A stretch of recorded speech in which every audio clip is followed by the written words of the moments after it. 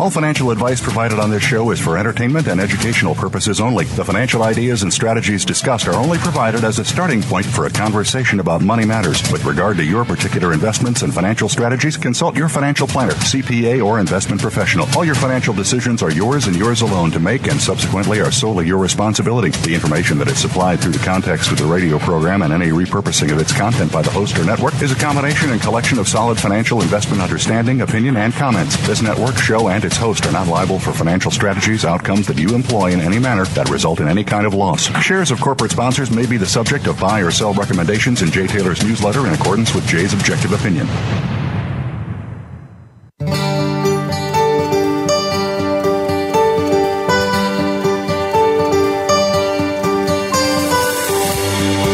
Welcome to Turning Hard Times into Good Times with your host, Jay Taylor. This hour will help investors fix issues and achieve personal gain. Now, here's your host, Jay Taylor. Welcome to Turning Hard Times into Good Times. I am your host, Jay Taylor, and I'm talking to you from New York City on the 19th of February, 2019.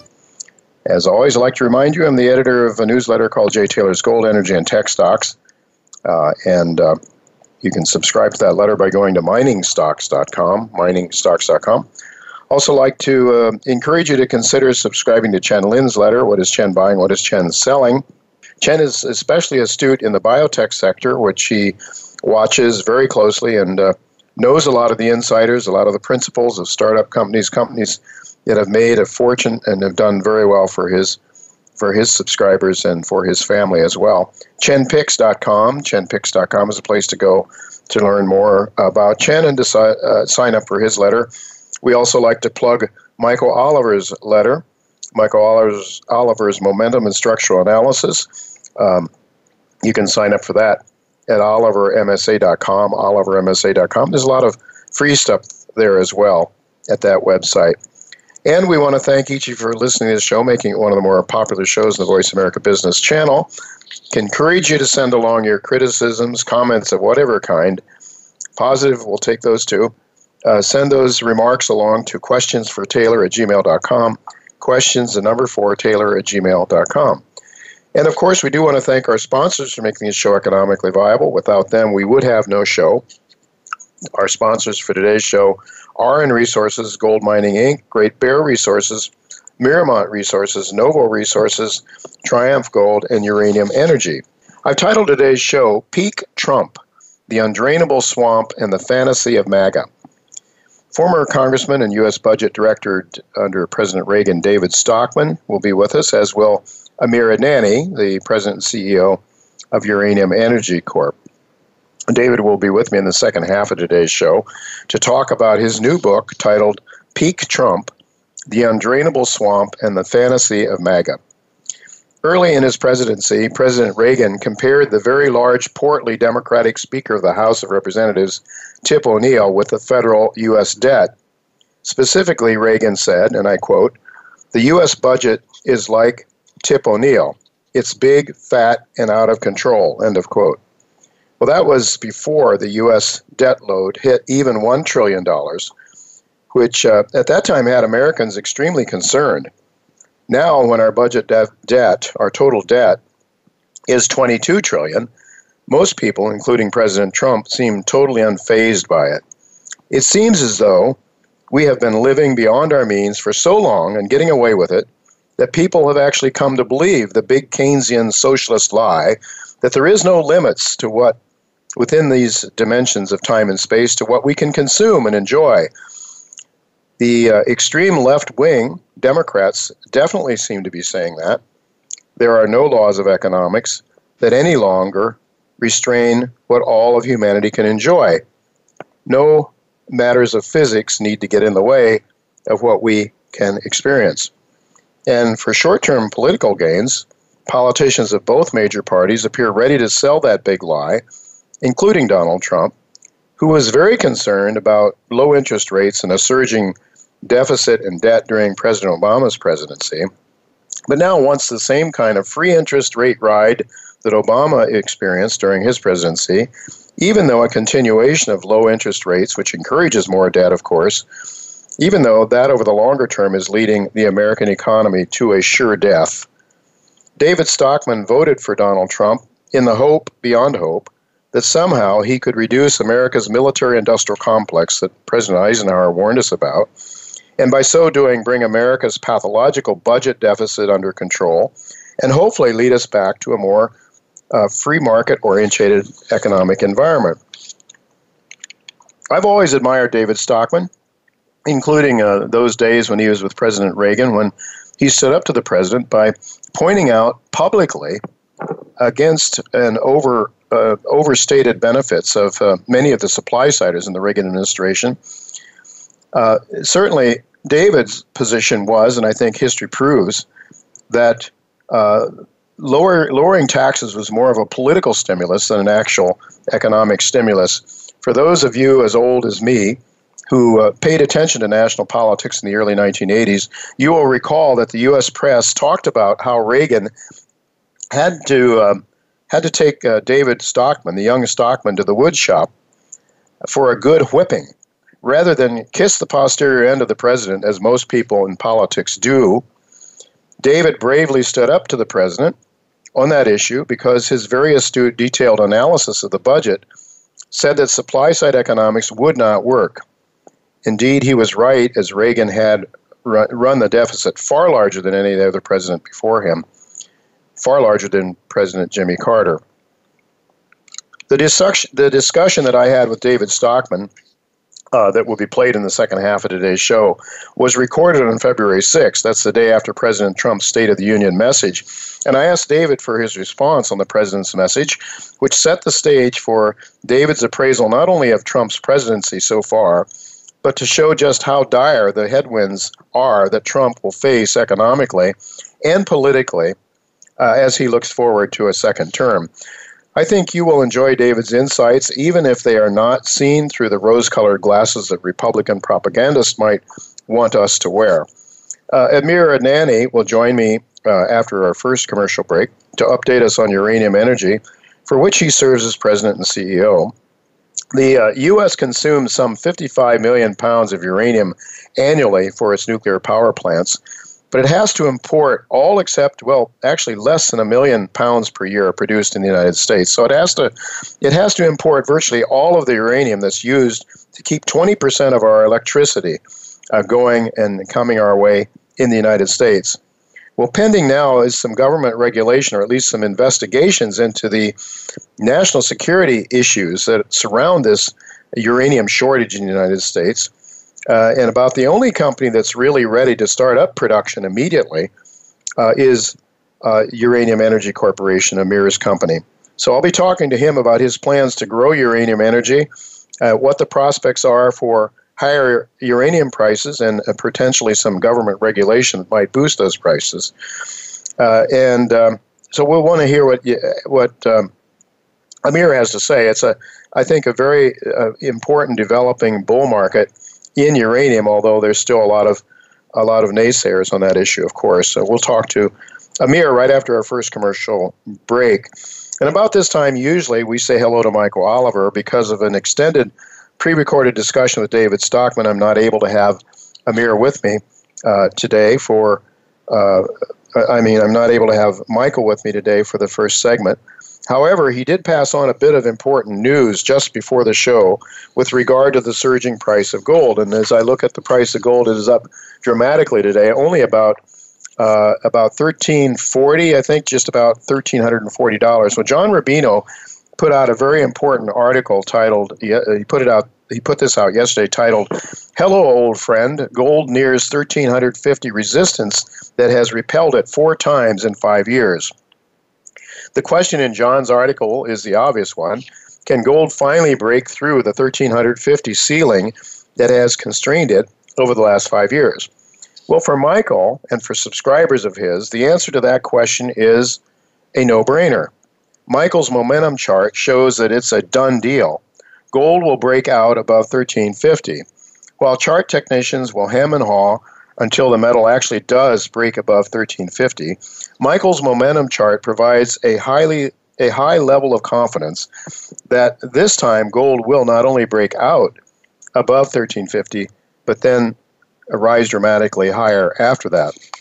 When I asked Michael about this question, if he would have a comment that I could pass on to you, he gave me permission to say the following, and I'm quoting Michael Oliver. He said, and quote, "This push on that level, 1350, after 5 years is highly likely to soon break through the public's line."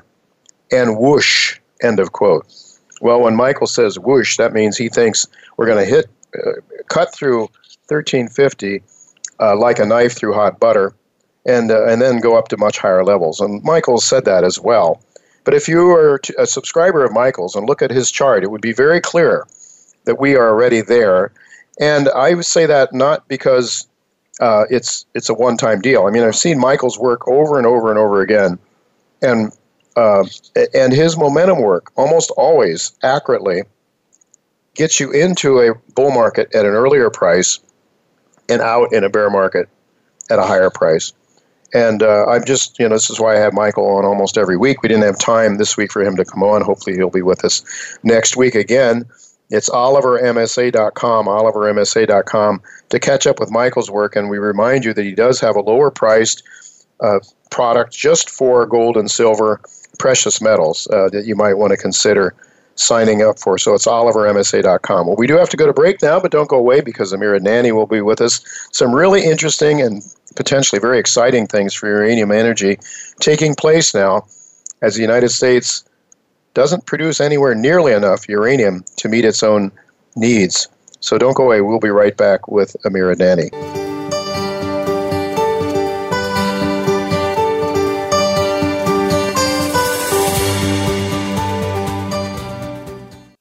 Noble Resources Corp. trades on the OTCQX under the symbol NSRPF and on the TSX Venture Exchange under NVO.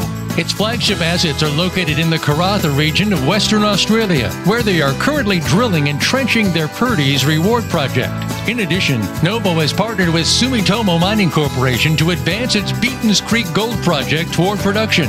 With over $70 million in cash and strong shareholder support from the likes of Kirkland Lake Gold, Noble is well on its way to establishing itself as one of the top junior explorers and developers in Australia. Great Bear Resources, trading under GBR on the TSX and GTBDF on the OTCQB, is a gold exploration company focused on their wholly owned Dixie project in the prolific Red Lake Mining District of Ontario, Canada. Recent drill results yielded an impressive 1,600 grams per ton gold over 0.7 meters near surface. GBR is fully funded to drill 300-plus holes this year. McEwen Mining is a significant shareholder following a $5.7 million investment as part of a recent $10 million financing. Visit greatbearresources.ca.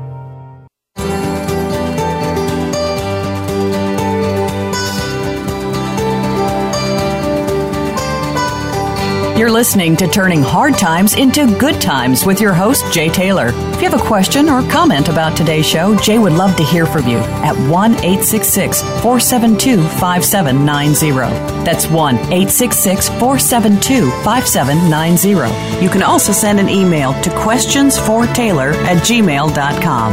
That's questions, the number 4, Taylor@gmail.com. Now, back to our program.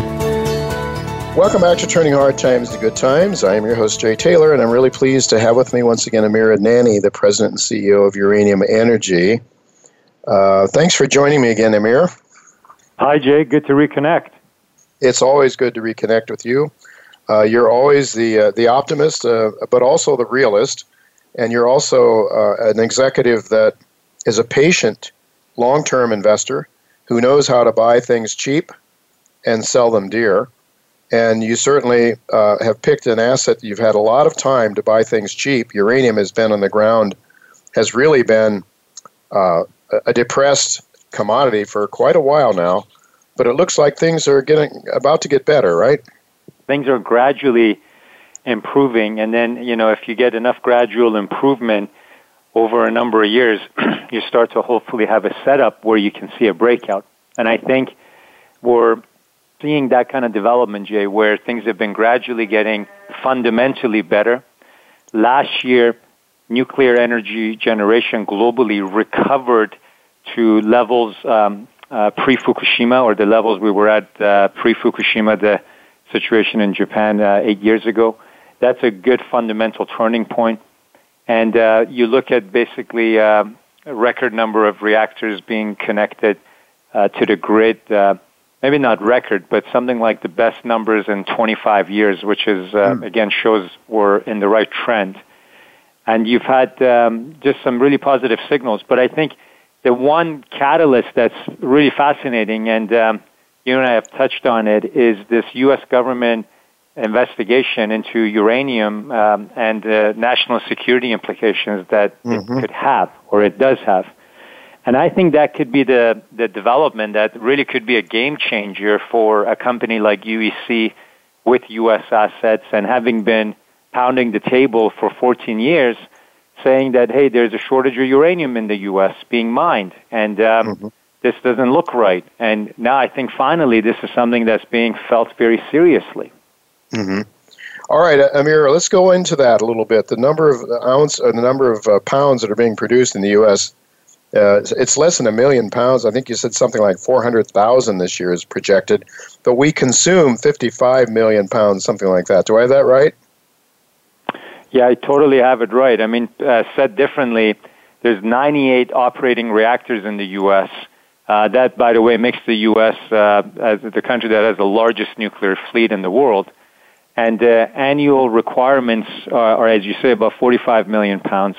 U.S. mines are projected to produce less than 400,000 pounds in 2019. So that's not enough for even one reactor.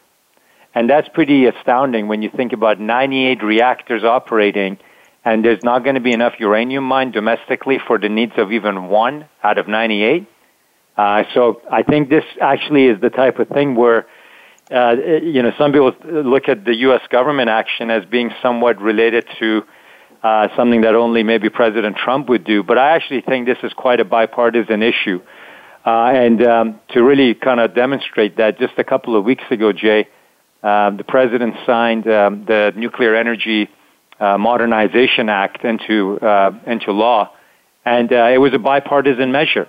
And in fact, we're seeing very strong bipartisan support on Capitol Hill, and it's driven by two factors. There's definitely improving public opinion towards nuclear power, and many of the previous organizations, climate organizations that were against nuclear power, we're talking about the Sierra Club or the Union of Concerned Scientists, they're not coming out and they're speaking in support of nuclear power because they recognize you can be an environmentalist and not support nuclear power. If you want to reduce whether it's climate issues around temperature and global warming, or whether you just want to decarbonize the economy, the renewables are just not generating enough electricity around the clock to meet those needs. The only source of baseload power generation that's 24/7, around the clock, and totally CO2 emission-free is nuclear power.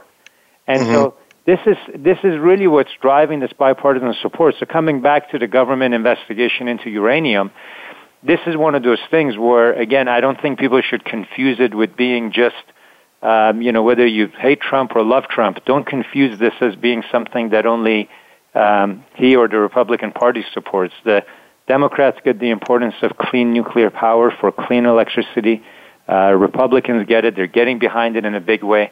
And we can't be relying on Russia for all of our uranium. If you look at Russia and former Soviet Union countries, Jay, majority, 40% of uranium being imported into the U.S. is from former Soviet Union countries, including Russia. So this doesn't add up to be a plausible case. Now, I know people argue and say, well, steel and aluminum, did we really need the tariffs? But that, honestly, the national security argument there was not nearly as powerful as it is here. In the case of uranium, there really is a national security case to be made.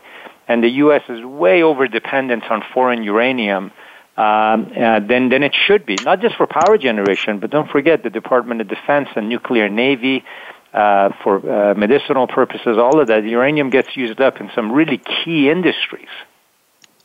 Yeah, well, we have, I suppose a lot of Americans are going to say, well, we have our friends to the north, your country, Amir. Canada is a major producer of uranium. Why don't we just rely on Canada?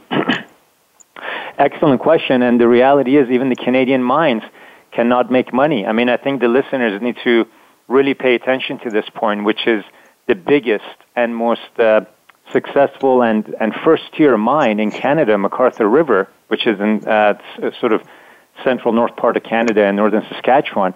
That mine was shut down last summer. It was shut down because the company that owns and operates it cited low uranium prices. And so this is definitely one of those situations where the friendly neighbor to the north that historically could be a reliable source of natural resources, uranium price has been so low for so long because of the issues that we saw with an oversupplied market that even that mine at today's uranium price can't make money. And so it really comes down to one of these things where I think if you're looking at the importance of nuclear energy, Jay, just last week, a handful of CEOs of U.S. nuclear energy companies went to visit with the president and talk about the importance of nuclear energy, not just as a source of power generation domestically, but as an export industry where you can create really a lot of high-paying jobs associated and attached with it. You had Bill Gates. You know, Bill Gates was on Capitol Hill just 3 weeks ago advocating for nuclear power, talking about how he's putting a lot of his own money behind innovation and research and development in the field of nuclear energy. I mean, it's really, these are things that you and I have never really seen before, this much support for the industry, for nuclear technology, from a very varied sort of group of people, and Bill Gates in particular. I mean, he's become a big champion, and he really believes the key is in U.S. technology. And Jay, you can't have all this great nuclear technology if you don't have the basic fuel, the uranium that is needed to power whether it's small modular reactors or large reactors. Okay, so there's some investigation now going on within the government to determine to what extent this is a national security issue. Do you have any idea when we might hear something from the government on that topic, on that matter? It's really a spring-summer expectation. We expect to hear something in the spring or summer, and it would be, this is something that we're just going to have to wait and see, Jay. I mean, it could be possibly quotas, the possibility that U.S. utilities will have to buy a certain percentage of their needs from U.S. mined uranium. It could be tariffs. It could be a combination of the two. We don't know. But what we do know is that the timetable should be spring or at the very latest this summer to have the final determinations. All right. So, I mean, that should, the uranium price is what now, Amir? What's UE3 selling at now? The uranium price has been fairly flat since the beginning of the year at around $29 per pound. The incentive price to build new uranium projects is anywhere between $50 to $65 per pound. So we still need to see a meaningful increase in the uranium price before any kind of project development can take place. But that's what's so exciting, I think, about this opportunity, Jay, is the fact that it's the commodity price really has to move meaningfully higher before there's, again, the incentive price and the right economic environment. And I think that's kind of where, we've been preparing over the last few years, not only buying assets, but really using this downturn as an opportunity to permit projects. Permitting is the long lead item in building mines in the U.S. It takes 6 to 7 years to get permits. And so you have a situation where you can have a very high uranium price. You can have lots of money as a company, but if you don't have permits, you can't build and operate. And so when you look at the assets that we now have in Texas and Wyoming, these are fully permitted for production. We don't need to go through that 6 to 7 year period. We've already been through it, and it's kind of very painful and boring and long, but you got to do it, right? And that's why the projects that we develop in the U.S. really benefit from being safe, modern, and environmentally friendly because there's such a rigorous permitting process in place. So I'm excited about the fact that, we have this setup. You have your in situ recovery is a very low impact, a very environmentally friendly process, and it's also low cost. Amir, can you give us some idea, because you have some production history albeit limited in the past. You have some production history from your South Texas facility. Can you give us an idea what your cost is per pound, and also what you are planning to do to get ready for this potential rise in price resulting from some of these factors that we're just discussing? Well, we just announced recently that we'll be commencing work on an economic study at our Reno Creek project in Powder River Basin of Wyoming, that we're commencing development drilling and drilling related to permitting at our Burke Hollow project in South Texas. And so we're expecting to be very active and busy in the coming months with kind of advancing our projects on two fronts, with projects that are in situ recovery, as you point out. This is a very low-cost way of mining uranium using solution in deposits that are sandstone basin hosted. And it's really the type of mining that the U.S. has the greatest amount of history with.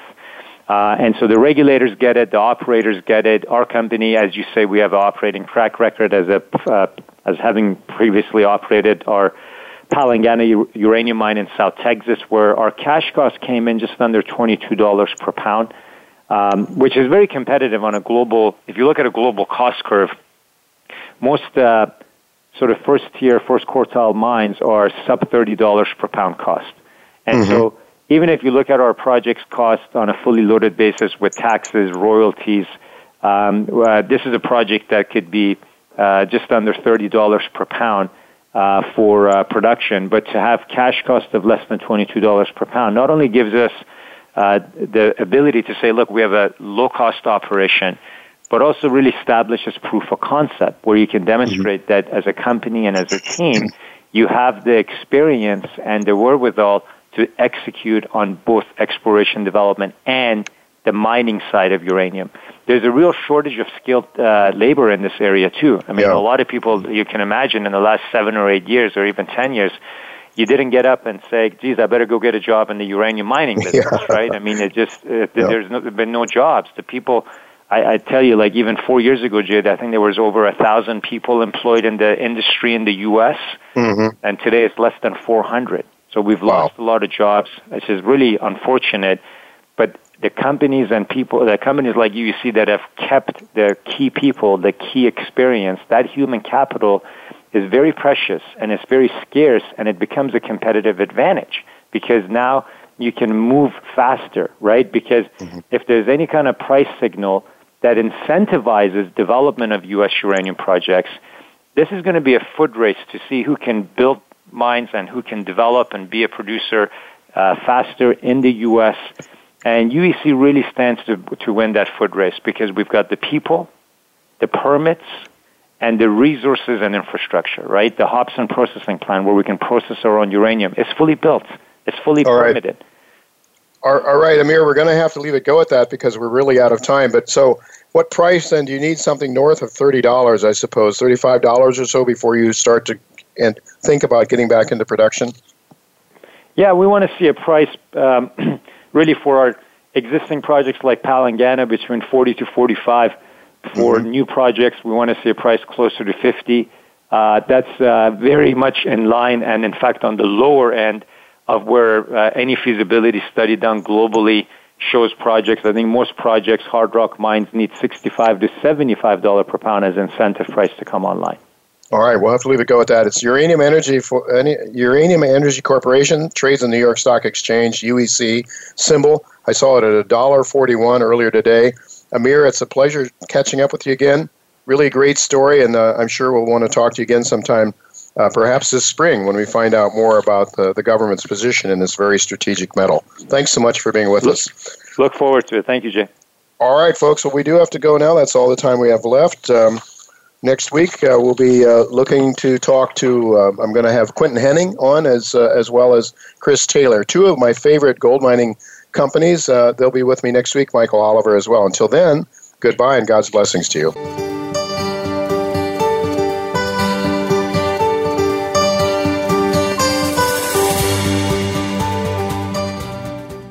Triumph Gold holds a 100% interest in the district-scale Free Gold Mountain gold-copper project in Yukon.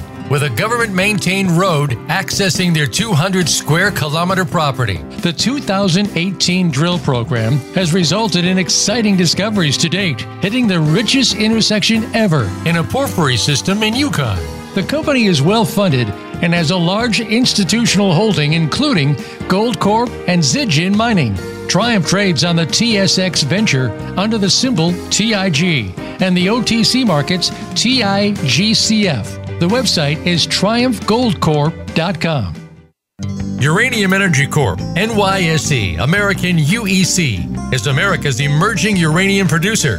The company is 100% unhedged and has fully permitted and licensed processing plant and production-ready uranium assets in South Texas and Wyoming. With the rising uranium spot price, UEC is positioned to lead and supply to the U.S. uranium requirements ahead. Visit uraniumenergy.com and on Twitter @uraniumenergy.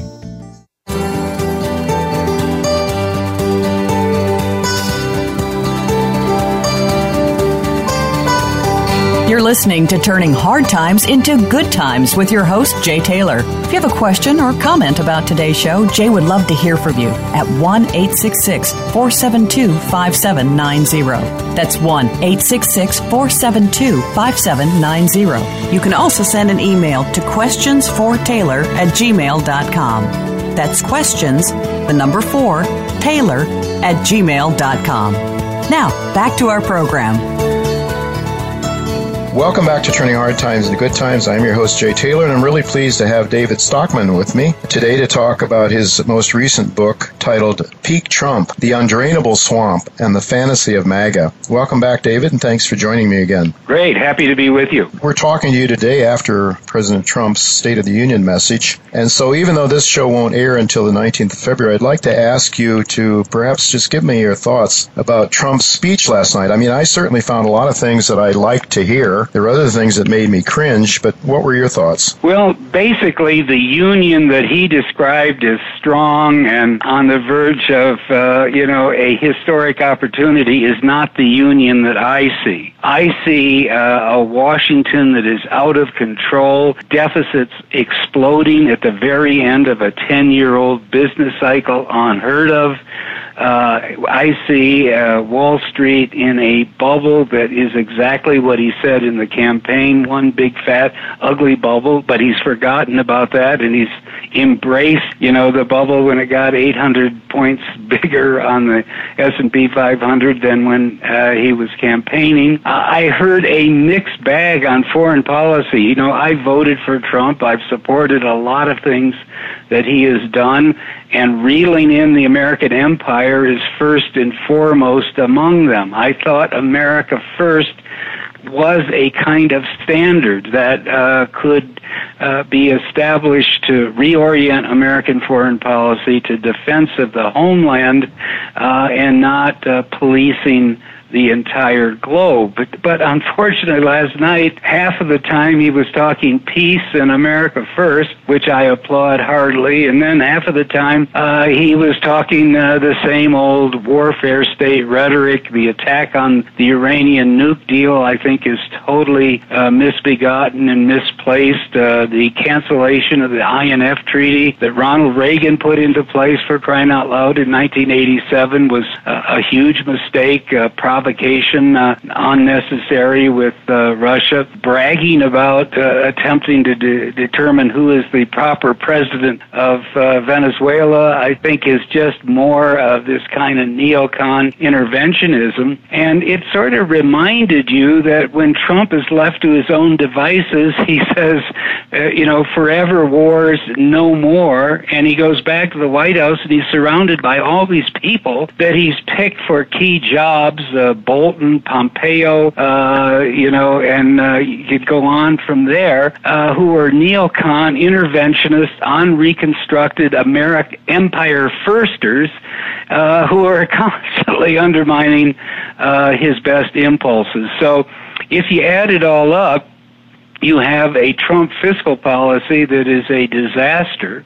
You have his trade wars, which address a real problem, our trade deficits, but go about it in a totally wrong and counterproductive way. You have an obsession with the border and the crisis there, which is entirely concocted, as far as I can tell, by Fox News. And so, therefore, you end up with a mixed bag of, circularity and confusion that, in a sense, maybe is understandable and par for the course, because I have said all along in my first book called Trumped, where I predicted he would win the election, and it came out in September 2016, and then in this current one, Peak Trump, that his job is to be the great disruptor, to discredit the status quo and the bipartisan consensus and the indispensable nation empire first foreign policy. And he's, to some extent, doing that, but by expanding the deficit the way he has, I think it's likely to bring about a financial crisis sometime in the next year or so that will really do the job of discrediting current policy and maybe alerting the country to the fact that we're going in the wrong direction on almost everything, and we need to get back to some basic principles of fiscal rectitude, sound money, free markets, and small government. Trump didn't say a word about any of those principles last night, despite 75 minutes worth of rhetoric and flag waving and bombast and confusing positions on issues. Yeah, I mean, that's certainly one of the things that made me cringe was this, all the goodies that he was handing out. Obviously looking for praise and accolades from both sides of the aisle. And I'm thinking, how in the world are we going to pay for this? David, before we get to the how are we going to pay for this topic, it seems to me that from a political point of view, and I think you alluded to this too in one of the interviews I heard from you recently, at the time it seemed to me like he was making a big mistake by not biting the bullet as soon as he came in. As you mentioned, well, when he came into office, we were already 8 years into the credit cycle, essentially, and it was long in the tooth. The stock market, this boom, wasn't much of a boom, frankly, compared to the booms of the past, but we had a long growth period with zero interest rates and all that. And I mean, he was critical of it when he ran for office, but then hypocritically forgot all about it and cheered low interest rates and started giving the Fed a hard time when they started trying to get back to reality. But why do you think that Larry Kudlow, Steve Mnuchin, some of the economists around him might not have given him the same kind of advice that Ronald Reagan was given during his first term? And that is, bite the bullet now, get the hard work out of the way so that when you run for your next term, maybe you're on an uptrend again. Boy, you've hit the nail right on the head, and that's what I've been talking about. He should have taken a page out of Ronald Reagan's playbook, who inherited a very bad situation, not as bad as the disaster down the road we're facing today. But he never stopped attacking the failed Jimmy Carter economy, the failed Jimmy Carter policies, the mistakes that had been inherited from decades of Democrat policy. And he did that over and over and over. He told Volcker, get the job done, break the back of this inflation. We went through a very nasty and painful recession. Unemployment did go back up to 10%. He was roundly criticized for it, but we got it over in 1982, 1983. The economy started to rebound, and by 1984 it was booming. And then it was safe to say, to embrace an economy that had a future, but not, the day you walk in. And unfortunately, Trump has got such an unchained ego, if I can put it that way, that the minute the stock market started going up on the false hope that he was going to turn everything around, he embraced this big, fat, ugly bubble. And so this is why I call it peak Trump, really, because the S&P 500 was at 2140 during the last part of the campaign in 2016. He said it was a big, fat, ugly bubble. He was right then. Then, 2 years later, September 2018, it's now at 2940, up 800 points, and suddenly the big, fat, ugly bubble is a vindication, glowing vindication of how Trumponomics has been such a brilliant success. That was a huge rookie mistake to embrace that bubble because it has nowhere to go down, and we're in a little rebound here, but this is just I call it the chart monkeys trading chart points, 200-day moving averages, and the rest of it. It's not going to go back to that peak, not next month, not next year, or not for a long time, because we're in huge trouble, and sooner or later the stock market is going to crater in response. So he made a mistake there. The other thing you mentioned I think is really important. People don't get it. You know, the economy doesn't function on presidential terms of 4 years.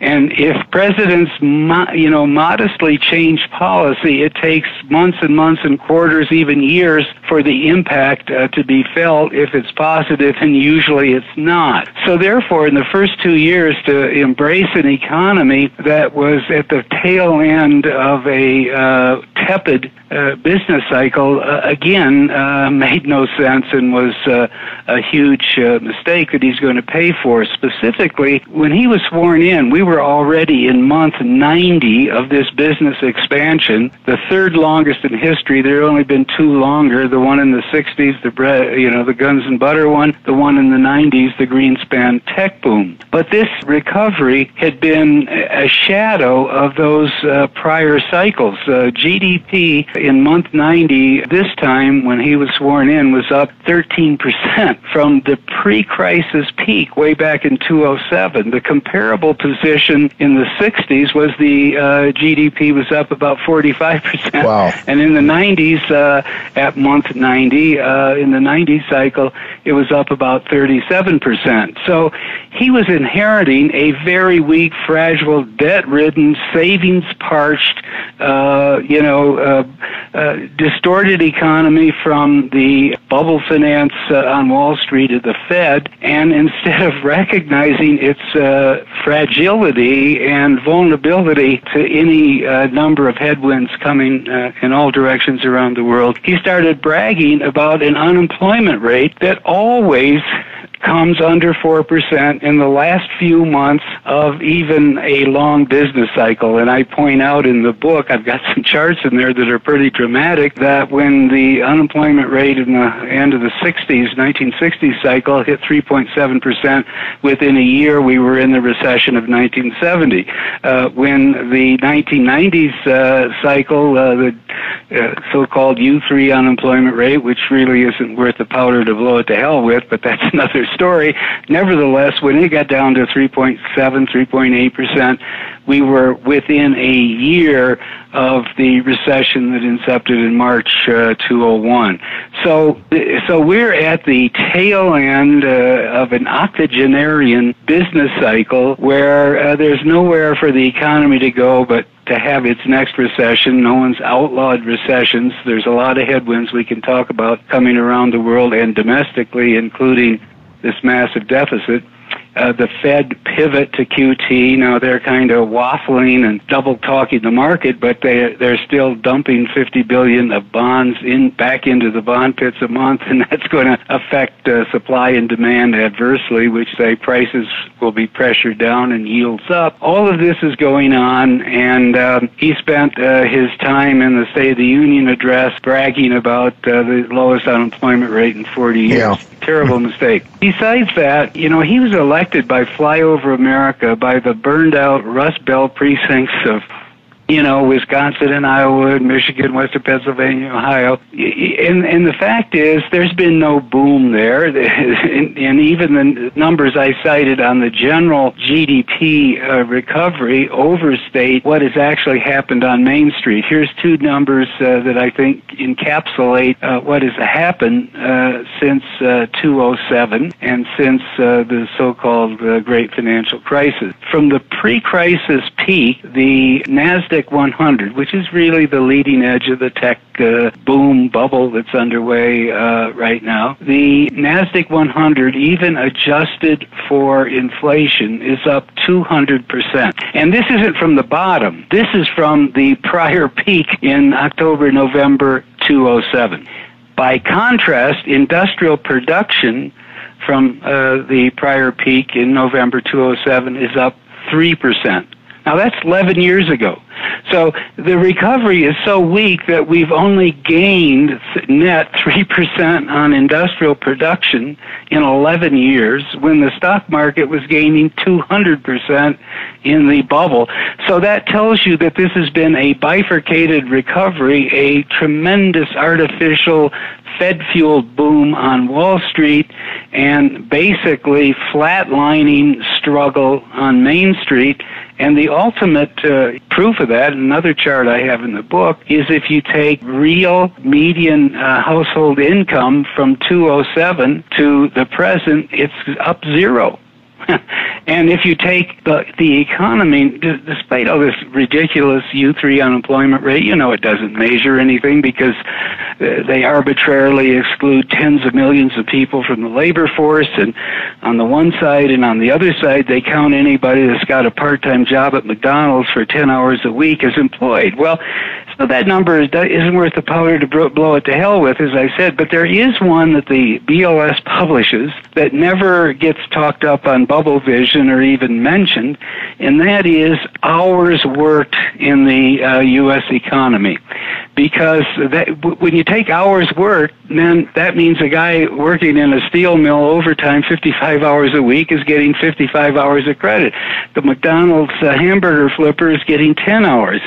So when you look at it on an hours basis, which is the right way, in our world today it's all, a gig by the hours economy. Walmart schedules them by their cashiers, let's say, by 15-minute intervals. So if you look at it in hours, total hours utilized by the U.S. economy since the prior peak in late 2007 is up only 6%. Wow. Okay? That's a startling number. That's 6% in 11 years. That's incredible.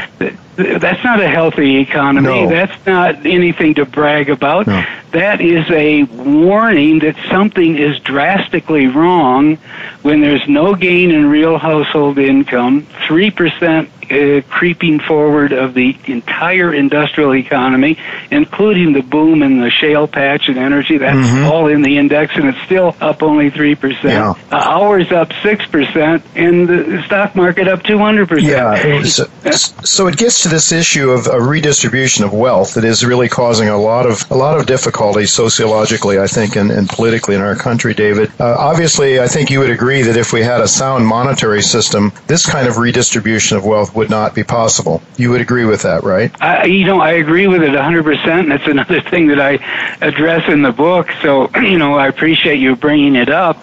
But as I think a lot of people can understand, this really started, what I call bubble finance, this crazy money printing at the Fed, really got going in a big way when Greenspan stepped in 1987. Within a month of getting the job, we had Black Monday, the stock market down 22%. He panicked, opened up the spigots, sent his minions down to Wall Street and told them you have to keep buying stock and trading with each other whether you want to or not. That's when it all started. But here is a startling fact that tells you all you need to know about this artificial redistribution of income. If you go at that point, the bottom 90% of households in the U.S. owned about 34% of the net worth of the U.S. economy. The top 1% owned 34%. Now, I'm a free market capitalist, so I'm not an egalitarian. I don't think there was anything particularly wrong with that.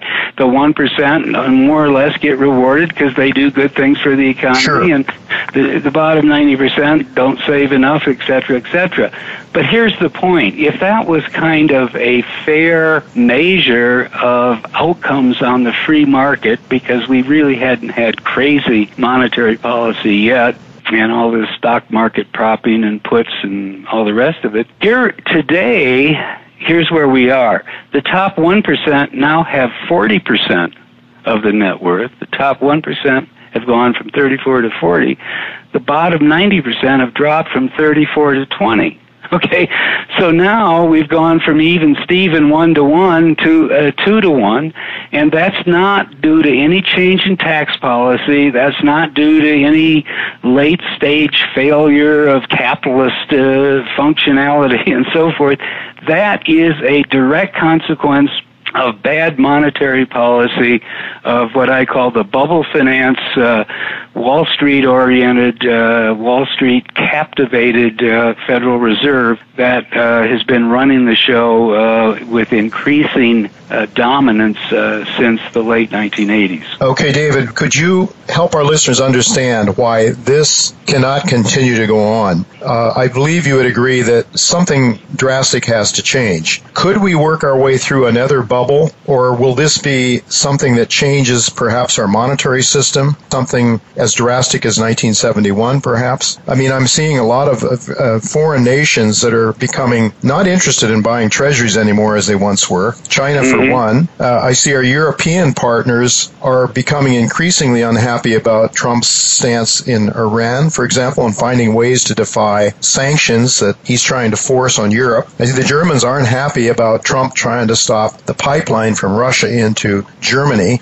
It seems to me that the United States as an empire may be heading into some real trouble. It has its own financial rot that I think could destroy us. How can we afford the military, continuous, endless military expansion, and then not to mention the OACs of this world that think we can have endless bliss and socialism here at home? David, $22 trillion debt right now means a 1% increase in interest rates adds $220 billion to our expenditures for a year. Aren't we getting close to some sort of a cataclysmic ending of this nonsense that began in earnest in 1971? Well, I don't know if it's a cataclysm, but it's going to be a totally different world. I think we've pivoted into a long, painful period of, reckoning. And the reason I say that is Trump inherited a $20 trillion debt, and that was bad enough. But then he doubled down. We had this huge tax cut paid for on Uncle Sam's credit card. He took the swamp of waste at the Pentagon at $600 billion and upped it to $720. To get that, he gave the Democrats $60 or $70 billion of domestic pork barrel to get them to vote for his defense, and they then threw in, $100 billion of disaster aid, unpaid for by anything. Yeah. So the point I'm getting at is the structural deficit he inherited was bad enough. He's now taken it to $1.2 trillion this year, and that's before we get a recession. Yeah. When the recession comes, it's going to be $2 trillion. My math, laid out carefully in the book, is that the inherited plus the Trump overlay will create $20 trillion of new debt in the next 10 years. We'll be at $40 trillion, not $20 trillion. If interest goes up 100 basis points, which it will from where we're headed, that's $400 billion of debt service a year, almost as much, or half as much as the Pentagon budget, and 4 times more than we pay for food stamps. So fiscally, we're heading into a doomsday. We have a doomsday machine unleashed, and we're heading into a disaster. But what's different this time is that even the Keynesians running the central banks of the world have finally realized they can't run these printing presses red hot year in, year out till eternity. And so they have pivoted to QT.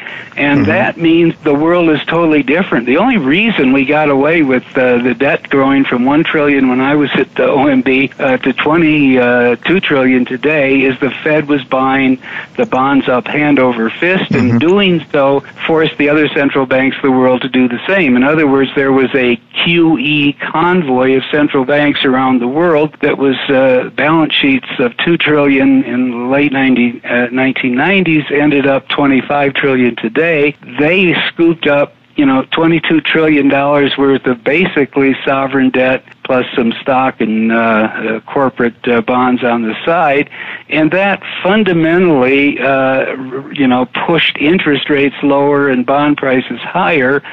But today we're marching in the opposite direction. They're not buying. There's no net purchase any longer by the central banks of the world in the fixed income market, and the Fed is selling at a $600 billion rate, and I think sooner or later others are going to have to follow, or they're going to have an exchange rate crisis and capital flight and domestic imported inflation and all the rest of it. So this time, and I think this is my final point on this, the central banks of the world painted themselves into such a dire corner that they're desperately now trying to get interest rates up so they have something to cut. They're desperately trying to shrink their balance sheets so they have headroom to rescue the economy again next time around, but it's too late. And so therefore, they're out of dry powder, and when we tip over into recession, and it's happening around the globe already, Germany, you saw the terrible numbers have been coming out lately, they're in recession. They're just a leading indicator of what's happening in China. And China is kind of the ground zero of the whole artificial global economy. So we're heading into that recession. There's not going to be a quick V-shaped rebound, reflation, like we had last time, because the central banks can't do it. They don't have the dry powder. So what we're going to have is a long L-shaped financial market depression, and the stock market is going to come back. So this is the time to get out, because there's going to be a 10-year vacation in terms of...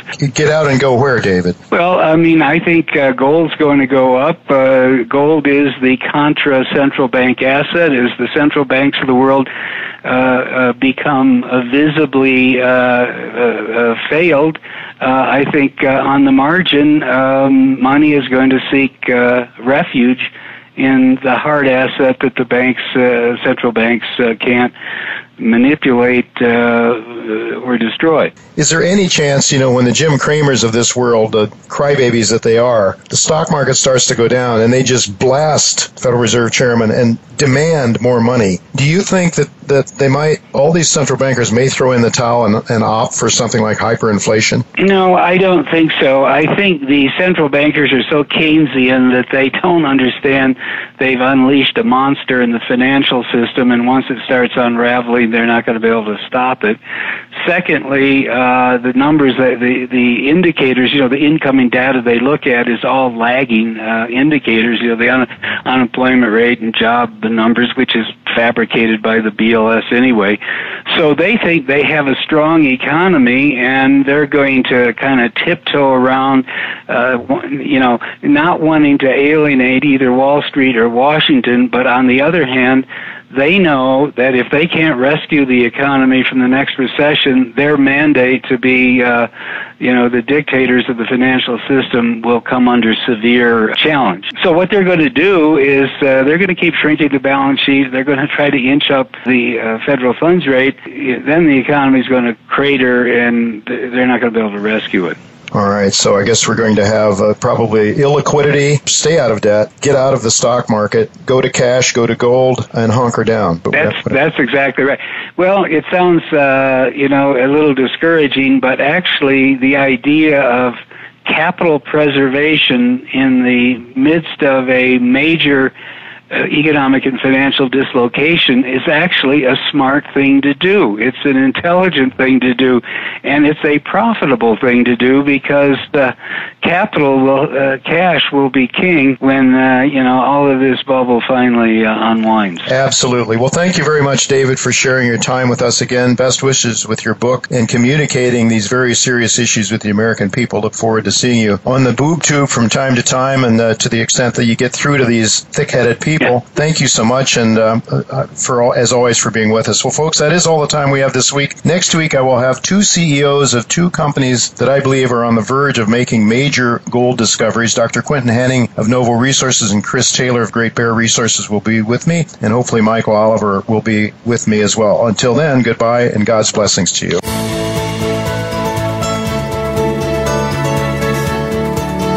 Thank you again for listening to Turning Hard Times into Good Times with Jay Taylor. Please join us again next Tuesday at noon Pacific Time, 3 p.m. Eastern Time on the Voice America Business Channel.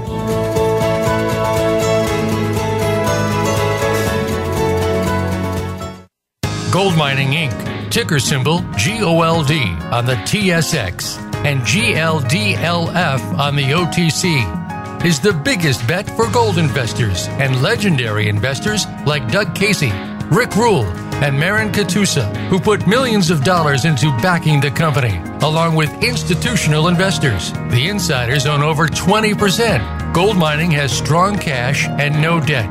It's one of the top 1% of gold companies that has over 20 million ounces of gold resources. Visit goldmining.com. Often referred to as one of the best teams in junior gold exploration, having discovered a 5 million ounce gold mine and sold a second company amidst discovery, the management behind Auryn Resources now has a world-class exploration portfolio within Canada and Peru. Projects that give the company one of the largest direct pipelines for major discoveries globally, with one of the deepest technical teams to explore them. Entering into its third year of aggressive pursuit, Auryn is expecting results from 2 of their major projects throughout the rest of this year. For the latest, head to aurynresources.com and subscribe.